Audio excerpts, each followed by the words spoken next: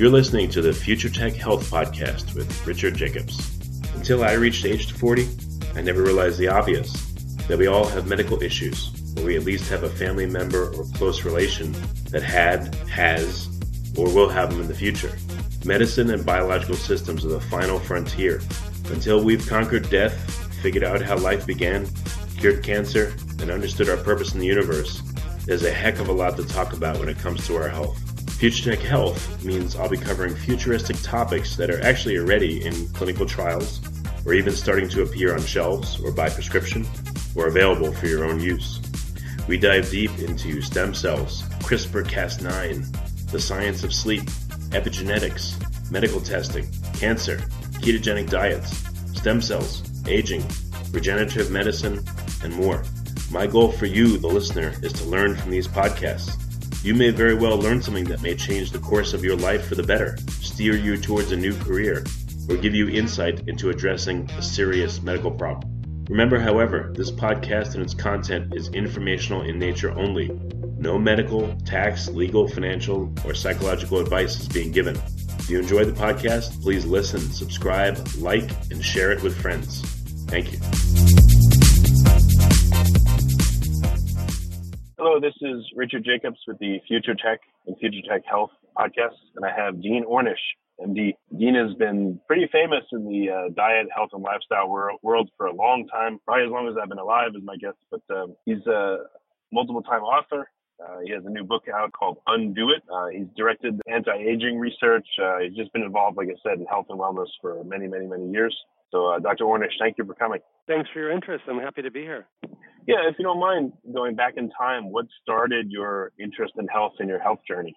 Oh, gosh. Well, when I was in medical school, I was learning how to do bypass surgery with Dr. Michael DeBakey, one of the pioneers who invented the operation. And at first it was, fun and exciting to expose a beating heart. There's kind of an Aztec priest quality to the whole thing. But it was ultimately disheartening in every sense of the word because we'd cut people open, we'd bypass their clogged arteries, he'd tell them they were cured. And more often than not, they'd go home and do all the things that had caused the problem in the first place. Eat junk food, smoke cigarettes, not manage stress, not exercise.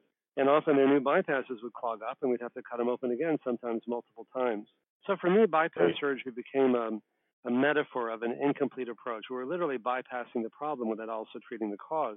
And I wonder what would happen if we treated the cause, which are really, to a large degree, the lifestyle choices that we make each day. And in a series of studies, we were able to prove for the first time that even severe heart disease could actually be reversed. Instead of the arteries getting more and more clogged over time, they got less and less clogged. And the chest pain went away in most people. And they were able to often reduce or get off of medications that they were told they would have to take under their doctor's supervision for the rest of their life.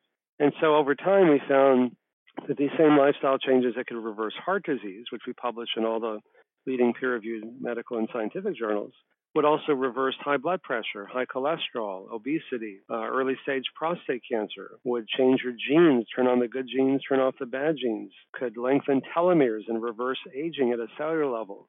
And so the more diseases we studied and the more mechanisms we looked at, the more evidence we had to show that these same simple lifestyle changes, which really are a whole foods plant-based diet that's low in fat and sugar, moderate exercise, stress management techniques, including meditation and yoga, and what we call psychosocial support or community, which is really love and intimacy, or to reduce it even further, to eat well, move more, stress less, and love more, that these same simple changes could reverse all of these different conditions. And so I present this radical unifying theory in my new book, in the Undo It book, that these are really the reason why these same lifestyle changes can reverse so many different conditions is that they're really the same disease manifesting and masquerading in different forms. And, when I was in medical school, I was taught that all these diseases had different diagnoses and different treatments, but because they all share the same underlying biological mechanisms, I came to realize that they're really the same disease, really just masquerading, as I say, in different forms. And that radically simplifies what people need to do.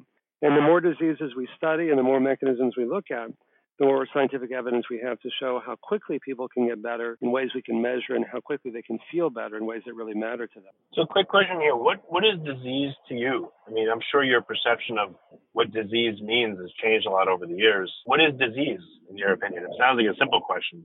I don't think it is. Well, it depends. I mean, we can talk about on a different level. Diseases are the ones we've been talking about: high blood pressure, high cholesterol, heart disease, diabetes, prostate cancer, et cetera.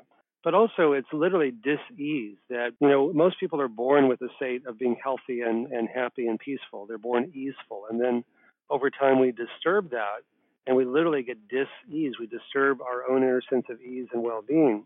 And then the question is, what do we do that disturbs that and how can we stop doing that? And it turns out that what we eat, how we respond to stress, how much exercise we get, and how much love and support really are the key factors in what disturbs that or heals us for better and for worse, and how quickly we can get better or worse when we make these changes. And so often people think that I have to get something outside of myself in order to be happy and healthy.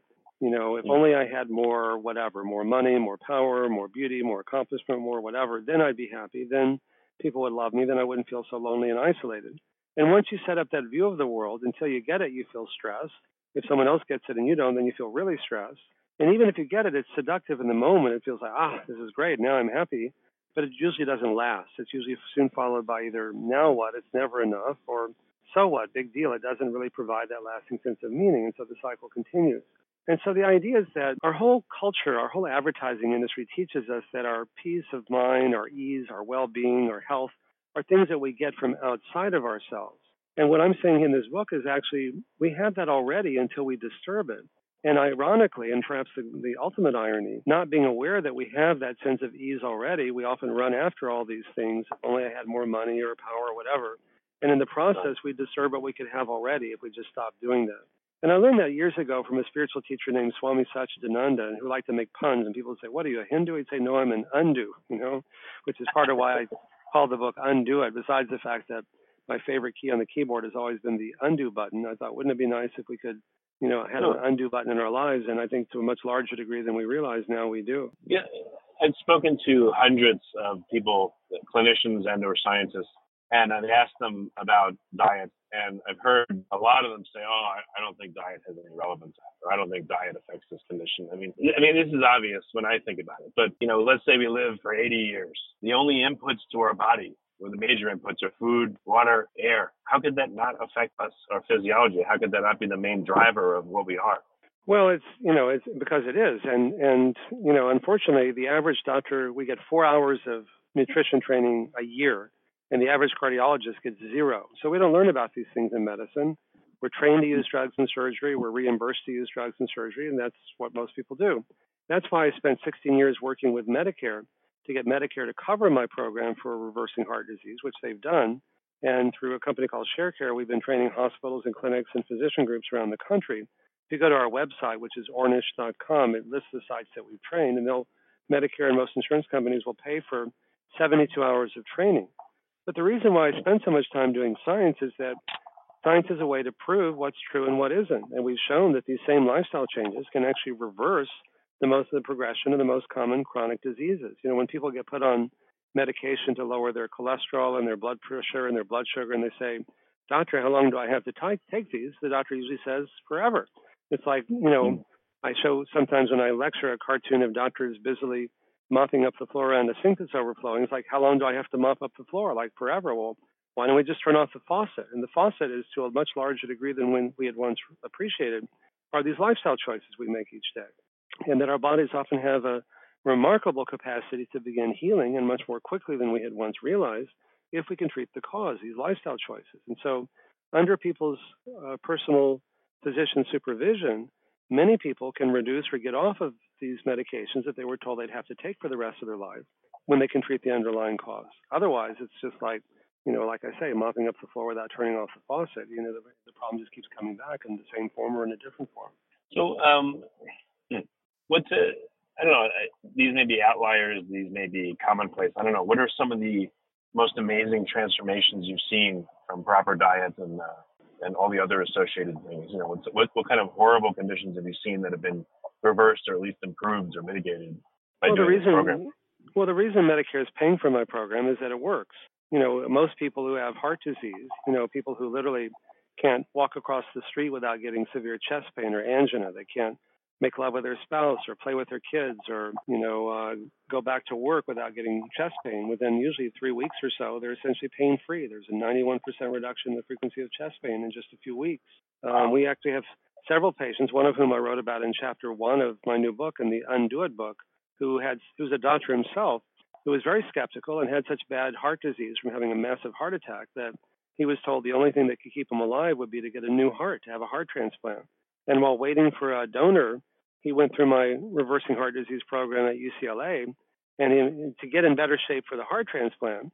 And his heart got so much better in just 9 weeks, he didn't need the heart transplant anymore. So it's like, Wow. well, what's the more radical intervention here? A heart transplant, which costs $1.5 million, or eat well, move more, stress less, love more, and where the only side effects are good ones. Yeah, that's true. Are there conditions you've seen that are stubborn to this kind of program? And if so, what's the reason? Well, nothing works all the time for everyone, but we found that most diseases, high blood pressure, high cholesterol, type 2 diabetes, severe heart disease, early stage prostate cancer, and so on, can be slowed, stopped, and usually reversed when people make big enough changes. It takes a lot to reverse a chronic disease. It's the pound of cure. It's why we were the first to prove that we could reverse most of these conditions, is that most people didn't go far enough. But for staying healthy, you don't have to make such big changes, but to reverse it, you do. And we're now doing in the middle of the first randomized controlled trial to see if these same lifestyle changes can reverse the progression of men and women who have early stage Alzheimer's disease. So if listeners are living in the San Francisco Bay Area, we're still recruiting patients. Just go to our website, ornish.com, and there's a link there to show how you can see if you're eligible for the study.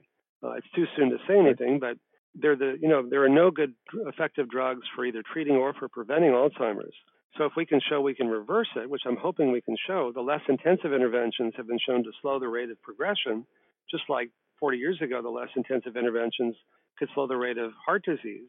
Back then, we found the more intensive intervention could actually reverse it, and we're hoping we can show that with Alzheimer's as well, so stay tuned. Are there tweaks to the program depending on the person's condition or age or state? I thought when I began doing this work that the younger patients who had less severe disease would do better, but it turns out I was wrong, fortunately. It wasn't how old or how sick people were. The more you change, the more you improve at any age. It's a very empowering message to give people. So some people, like I say, there are genetic predispositions. If your mother and your father and sister and brother all died of heart disease, you're more likely to get it. But if you're willing to make big enough changes, most people can prevent it and even reverse it. And you mentioned one of the characteristics is plant-based, low fat. What are your thoughts on the people that talk about ketogenic eating, the carnivore diet, things like that?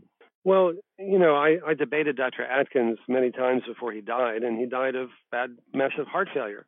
He was a low-carb guy. I ended up being the low-fat guy. It's never just been about low fat. It's really a plant-based diet that's fruits, vegetables, whole grains, legumes, and so on.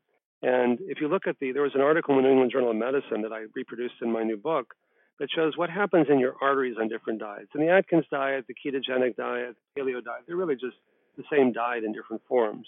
And they all are based on a half-truth, which is that most Americans eat too many refined carbs, too much sugar and white flour and things like that. And if you eat less of those, you're going to be better off and lose weight. But it's what you replace it with that becomes important. And if you replace it with fruits and vegetables and whole grains and legumes in their natural form, that's great. If you replace it with, grass-fed beef and pork rinds and bacon and sausage, that's not great. And that's going to cause your arteries to get severely clogged, even if you lose weight on those diets. Whereas if you go on the diet that I recommend, you'll lose as much or even more weight, but you're enhancing your health rather than mortgaging it.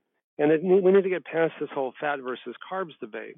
It turns out that animal protein itself is harmful, and people who eat a lot of animal protein have 75% increased risk of premature death from all causes, and a 400 to 500% increased risk of premature death from heart disease, from type 2 diabetes, and from the most common forms of cancer.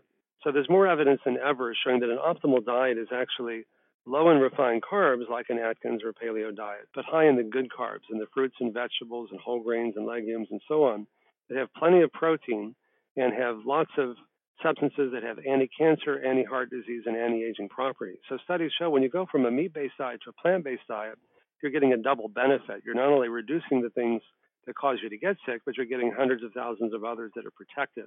And there's a new film that will come out soon called The Game Changers that James Cameron and Luis Hoyos and others did, that follows and shows that elite athletes who went on plant-based diets raised their game and became mixed martial artist national champions and Olympic medalists, and the NFL Titans won their first playoff game in 15 years and so on, and your sexual function improves. So it shows that there's so many myths about eating a plant-based diet that you're a wimp and you don't get enough protein. Even Arnold Schwarzenegger, is on there saying, you know what makes for a strong body? It's plants, not meat. The elephant and the oxen get their protein from plants. You go back to the source and you can become even stronger. Again, I'm not everybody. I haven't seen all the studies, but I've seen studies that support what you're saying. But when it comes to meat, I haven't seen studies that try to tease apart, lots of protein, lots of meat that's non-grass fed that may have hormones and antibiotics in it, and then grass fed, natural stuff without hormones, without antibiotics. Have you seen any studies that really have separated these out? Or meat with sugar, meat without sugar? I haven't seen a really careful dissection, so I wonder if there's confounding factors in this. Well, there are. I think probably all things being equal, grass-fed beef is better than antibiotic-treated beef, for lots of reasons, not the least of which is you're more likely to get antibiotic residues when you eat those meats, which can cause resistance. But there's a great scene in the Game Changers film that I think will really wake a lot of people up, where they gave these 3 elite athletes who are in their mid-20s, so they're obviously really physically healthy. They gave them either a meat-based meal, which was organic chicken or pork or grass-fed beef without antibiotics or sugar, and then they measured the frequency and hardness of erections they got at night when they slept, which is a normal guy function. And the next day they gave them a single plant-based meal, just one meal, and they did the same thing. And they found that after the plant-based meal compared to the organic and grass-fed beef meal, all 3 guys had 300 to 500% more frequent erections and 8 to 15% harder erections after one meal. And other studies have shown that even a single meal affects blood flow to your brain. Your brain can actually grow so many new brain neurons that can get measurably bigger when people go on a plant-based diet and exercise and so on. Your skin gets more blood. You look younger. Your heart gets more blood flow. You can reverse heart disease, we showed for the first time. Your sexual organs get more blood flow. It's a diffuse process because your arteries are less clogged throughout your body. Your endothelium, the lining of the artery, is very responsive, and minute-to-minute changes in how dilated or contracted your arteries are. The narrator all the way through this Game Changers film was the mixed martial artist national champion who realized that the ancient Roman gladiators actually ate a plant-based diet because their lives depended on it. And so, yes, there's a lot of evidence out there showing that an optimal diet is really a whole foods plant-based diet. And when you say plant-based, is vegetarianism going too far? Is veganism going too far? Or does that all fall under plant-based? Those are different types of plant-based diets. Think about the ounce of prevention and the pound of cure. Our work was able to show for the first time that we could actually reverse these different chronic diseases. But that's essentially a vegan diet. There's very little, if any, animal protein at all. If you're just trying to stay healthy, lose a few pounds, get your cholesterol down, whatever, I wrote an earlier book that was based on the finding in all of our studies that the more you change, the more you improve at any age, as we talked about a few minutes ago. And so if you're just trying to, stay healthy and lose a few pounds, to the degree that you can move towards a plant-based diet, you're going to have a corresponding benefit. You're going to look better, feel better, lose weight, and gain health. But if you're actually trying to reverse a life-threatening condition, that's the pound of cure, which is what the Undo It book is about. It takes a lot more to do that, and that's why we were the first to prove that, is because most people didn't go far enough to actually reverse it. So going far enough could be veganism, or is there a different flavor or mixture of things that you should eat? What's ideal to you? I know it's different for everybody, but as close as you can come, what's ideal? If you're trying to reverse a life-threatening condition, to the degree you can move towards a vegan diet, but it's not just a diet. Again, it's an hour a day of meditation and yoga, a half hour a day of some kind of exercise, like walking half an hour a day, and the social support, the love more part. Eat well, move more, stress less, love more, the 4 components. Study after study has shown that people who are lonely and depressed, which I think is the real epidemic in our culture, people who are lonely and depressed are 3 to 10 times more likely to get sick and die prematurely from virtually all causes when compared to those who have a sense of love and connection and community. And I don't know anything in medicine that has that big an impact. And so, diet is important, but the entire program is important. And the reason why I present this unifying theory that these are all the same disease manifesting in different forms is that they all share the same underlying biological mechanisms, things like chronic inflammation, oxidative stress, overstimulation of the parasympathetic nervous system, changes in the microbiome, and telomeres, and gene expression, and angiogenesis, and so on. And each one of these mechanisms, in turn, is directly influenced by what we eat, how we respond to stress, how much exercise we get, and how much love and support we have. So what's the future of your knowledge? What needs to be done to really make an impact on people? Because I'm one of them. I mean, it just seems like people are getting tremendously overweight, and the incidences of cancer and all kinds of other diseases, autoimmune and food sensitivities and everything is on the rise tremendously. I mean, what do people do? Well, this is what they do, and that's why I'm grateful to be on your show, is that, I've seen what a powerful difference these simple changes can make. I mean, one of the biggest obstacles I find is people think, oh, diet and lifestyle, that's kind of boring. How powerful could that be? And I think our unique contribution has been to use these very high-tech, expensive, state-of-the-art scientific measures to prove how powerful these very simple and low-tech and low-cost interventions can be. And the more diseases we study, all the ones you mentioned, for example, the more scientific evidence we have to show we can actually reverse and prevent them. And you're right, people are getting, fatter and more sick than ever, but it doesn't have to be that way. And that's why I'm so passionate about doing this work is, so much of this is avoidable. When people get put on medication to lower their cholesterol or their blood pressure or their blood sugar, and they say, doctor, how long do I have to take these? The doctor usually says forever. And yet, if you really make big enough changes in your lifestyle under your doctor's supervision, most people can wean off these many, if not all of these medications, and they can feel better. 70% of the population in the U.S. is overweight or obese. Half the population is diabetic or pre-diabetic, and yet in most people, it's completely preventable today if people were to make the simple lifestyle changes that we talk about here. The AARP has the largest circulation magazine in the country. It's 32 million subscribers, and every year they have a breakthroughs issue in October and it's usually the latest high-tech device or drug or surgical procedure. And this year they're focusing on our lifestyle program because they're realizing that, at the same time that these studies are showing that, bypasses and stents and angioplasties and so on really don't work in stable patients, lifestyle changes do. And we're now in the middle of doing the first randomized trial, as I mentioned, to see if we can reverse the progression of early-stage Alzheimer's. There are no effective drugs for either treating it or for preventing it. And yet I think we're at a place with Alzheimer's very similar to where we were with heart disease 40 years ago, that it's the same mechanisms that cause Alzheimer's that cause these other chronic diseases. Less intensive lifestyle interventions have been shown to slow the rate of progression at which you get worse. We're hoping that a more intensive intervention may actually begin to reverse it. And if we do, then if we can reverse it, then we can prevent it. And, people are more afraid of Alzheimer's than any other disease because when you lose your memories, you lose everything. And as the population ages, it becomes more and more of a problem for people. And many people don't even want to know if they're at risk for it because, why would I want to know if I'm at risk for something if I can't do something about it? And now we're finding that we're hoping at least that we'll be able to show that we can reverse it, which will be a real breakthrough, at least in some people. You should joke and tell people you're 300 years old. That would make an impact. Look at you, you're doing good. Yeah, exactly. I usually say, hey, I'm 96. I look pretty good. I don't look a day over 95, right? Yeah. So what are the things that make it difficult, that cause people to give up and fail and not adhere to these, to your methodology, for instance? Well, we've learned that most doctors think that, I can get my patients to take their pills, but there's no way they're going to change their lifestyle. And yet most people are not taking their pills. Half to two-thirds of people who are prescribed statin drugs like Lipitor to lower their cholesterol are not taking them after just 3 or 4 months.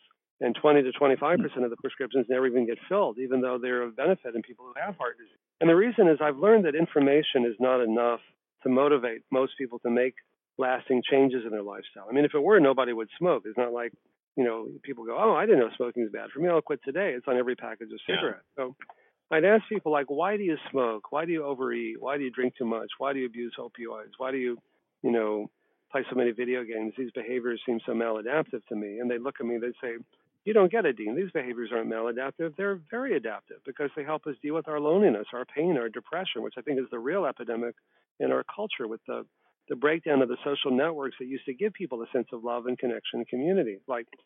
50 years ago, most people had an extended family they saw regularly, or a neighborhood with 2 or 3 generations of people that grew up together, or a job that felt secure that you've been at for 10 years or more, where you get to know your coworkers, or a church or a synagogue or a mosque or a club that you went to regularly. And many people today don't have any of those things. And we're learning, as I mentioned, that people who are lonely and depressed are 3 to 10 times more likely to get sick and die prematurely, and partly because these behaviors in some ways may seem maladaptive, patients would say things to me like, I've got 20 friends in this pack of cigarettes, and they're always there for me, and nobody else is. You're going to take away my 20 friends? What are you going to give me? Or they'll say food fills that void, or fat coats my nerves and numbs the pain, or we have an opioid epidemic, that numbs the pain, or alcohol or other drugs numb the pain, or video games distract ourselves from the pain, or working all the time is another way of doing that. And so I've just learned that information is important, but it's not usually enough. And focusing on behavior is important, but it's not usually enough. But when we help people focus on changing their diet and lifestyle, they start to feel so much better so quickly.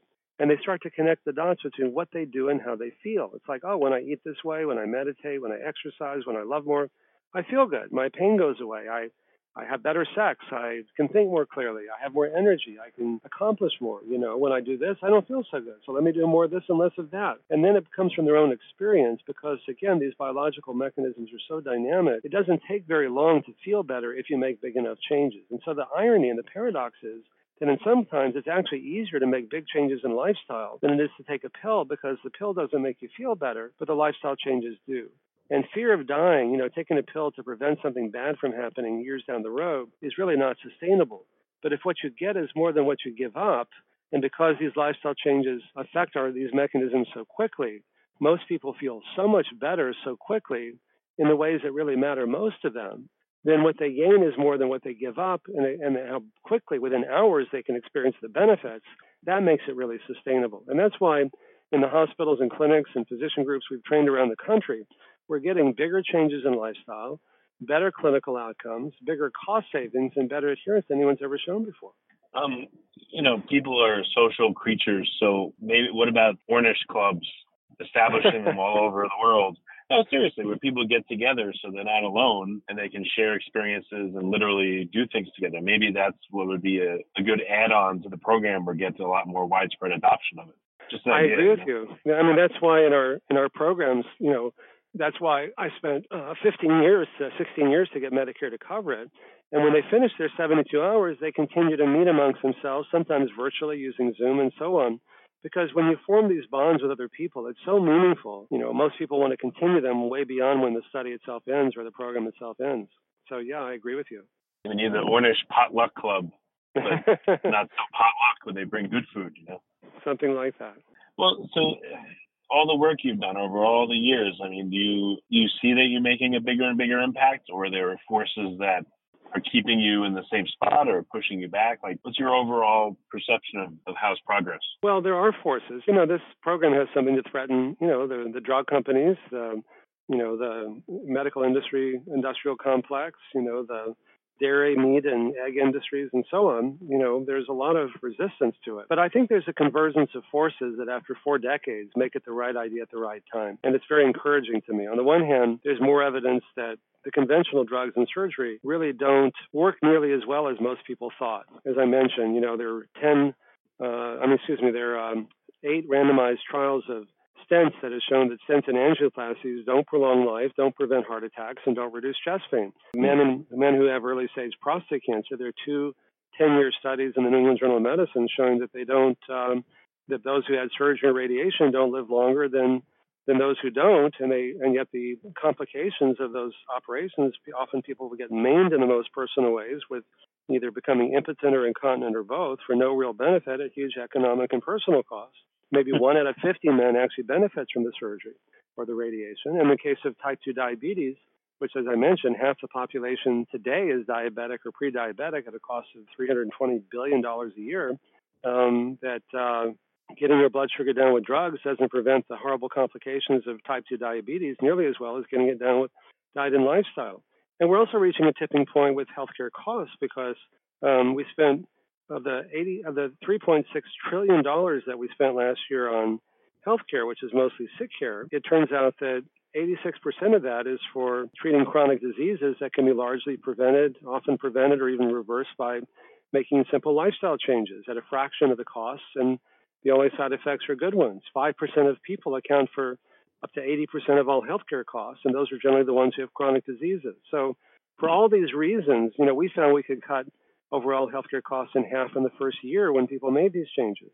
And so for all these reasons, I think that there's a level of interest in our work that makes me very optimistic that things really are changing for the better. So this is like it's a rhetorical softball, but I have to ask anybody, when is it too late for someone to improve their life and help themselves? Well, that's the nice thing is that as long as you're alive and stable, we found that the more you change, the more you improve at any age. So, try it for yourself and you'll see. Yeah, out of curiosity, do you have any like centenarians that have ever given you feedback on the program, or people in their 90s? One of the people that showed the most improvement in our reversing heart disease program was 86 when he started. And I thought, wow, he may be too old. And he actually showed more reversal than anyone, but he was very disciplined and changed his lifestyle more than anyone. And he died at the just shy of when he was 99 and a half years old, whereas he was told that he wasn't going to live more than 6 months when he started. So like I say, it's not just how long we live, it's also how well we live. And what you want to do is to live as long as possible and then just die. You don't want to just kind of wither away, which is what happens to most people in this culture, is you just get chronically ill over a period of years and years. And so you may live longer, but you're not really enjoying yourself. I mean, if you get one guy in our study, he was taking 30 doses of nitroglycerin a day. He was having 30 episodes of chest pain a day. He couldn't do much of anything without chest pain. He couldn't walk across the street or make love with his wife or play with his kids or go back to work. His doctor said, you shouldn't really talk to him and you shouldn't recruit him to be in your program because, I don't think he's going to live more than 6 months. And, he outlived his doctor. That was 33 years ago. His doctor died in the meantime, and he's still doing well. He's now 87 years old. So, it's and doing well, and he hasn't had any pain now in years and years. So that's why I'm so passionate about doing this work. People think, again, how powerful could diet and lifestyle be? And it turns out really, really powerful. We have a dozen men and women who were so sick they were told they needed to have a heart transplant, and when they changed their lifestyle, they were able to avoid it. That's how powerful these approaches can be. Well, that's really cool. Those are some great stories. Do you have any personal stories? Have you had any health issues that your own work has helped you on? I don't know if you want to disclose them, but any stories that really that hit you. Well, that's how I got interested in doing this work in the first place. Was I was suicidally depressed when I was in college. I came very close to killing myself. That was my doorway. And then I learned that these same approaches, which really helped me, rediscover inner sources of peace and joy and well-being. Later, when I went to medical school, I realized could help a lot of other people too. And so that's really part of the other reason I'm so passionate about doing this work, is I feel like, that was my doorway. And when someone's suffering, there's an opportunity and an interest in change because, change is hard. But if you're hurting enough, then the idea of change becomes more appealing. And then when you start to make these changes and you start to feel so much better so quickly and rediscover inner sources of peace and joy and well-being, and, you don't need as much sleep, and you're looking younger, and your sexual function improves, and your chest pain goes away, or whatever it happens to be that's important to you, or your athletic performance improves, like in the Game Changers movie. Then you kind of look. I've had so many people say things to me like, having a heart attack was the best thing that ever happened to me. And the first time I heard that, I thought, like, what are you, nuts? And they'd say, no, that's what it took to get my attention to begin making these changes that have transformed my life to such a degree that I might not have ever done it otherwise. And so that, to me, is part of the opportunity, is that we don't look for suffering, but sometimes there it is. But if we can help guide people when they're suffering to show them how they can use that as a doorway for transforming their lives, then it can be very powerful. And that's what brings meaning to my life. Well, that's great. This has been an inspiring conversation. So, I want people listening to say, all right, well, how do we take that first step? So what do you recommend? Where should they start? Well, they say the journey of 1,000 miles begins with the first step. And that's why my wife and I wrote this book, the Undo It book, is we try to radically simplify, what we're doing. Steve Jobs was one of my closest personal friends, and I learned from him. Really? He would say things like, I'm more proud of what I left out of the iPhone than what I put in it. In other words, if you really spend your whole life doing something, you can reduce it down to its essence. Eat well, move more, stress less, love more. It's all in the book here to radically simplify it and to show you the science behind it and how you can really incorporate this into your life. Oh, okay.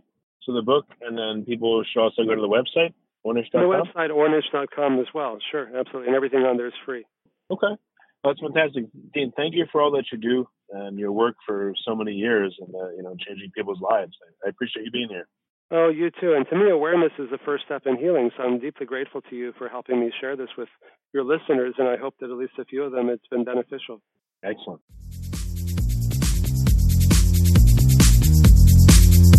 You're listening to the Future Tech Health Podcast with Richard Jacobs.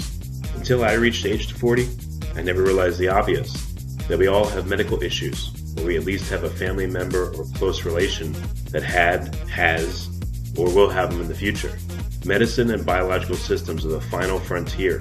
Until we've conquered death, figured out how life began, cured cancer, and understood our purpose in the universe, there's a heck of a lot to talk about when it comes to our health. Future Tech Health means I'll be covering futuristic topics that are actually already in clinical trials, or even starting to appear on shelves or by prescription, or available for your own use. We dive deep into stem cells, CRISPR-Cas9, the science of sleep, epigenetics, medical testing, cancer, ketogenic diets, stem cells, aging, regenerative medicine, and more. My goal for you, the listener, is to learn from these podcasts. You may very well learn something that may change the course of your life for the better, steer you towards a new career, or give you insight into addressing a serious medical problem. Remember, however, this podcast and its content is informational in nature only.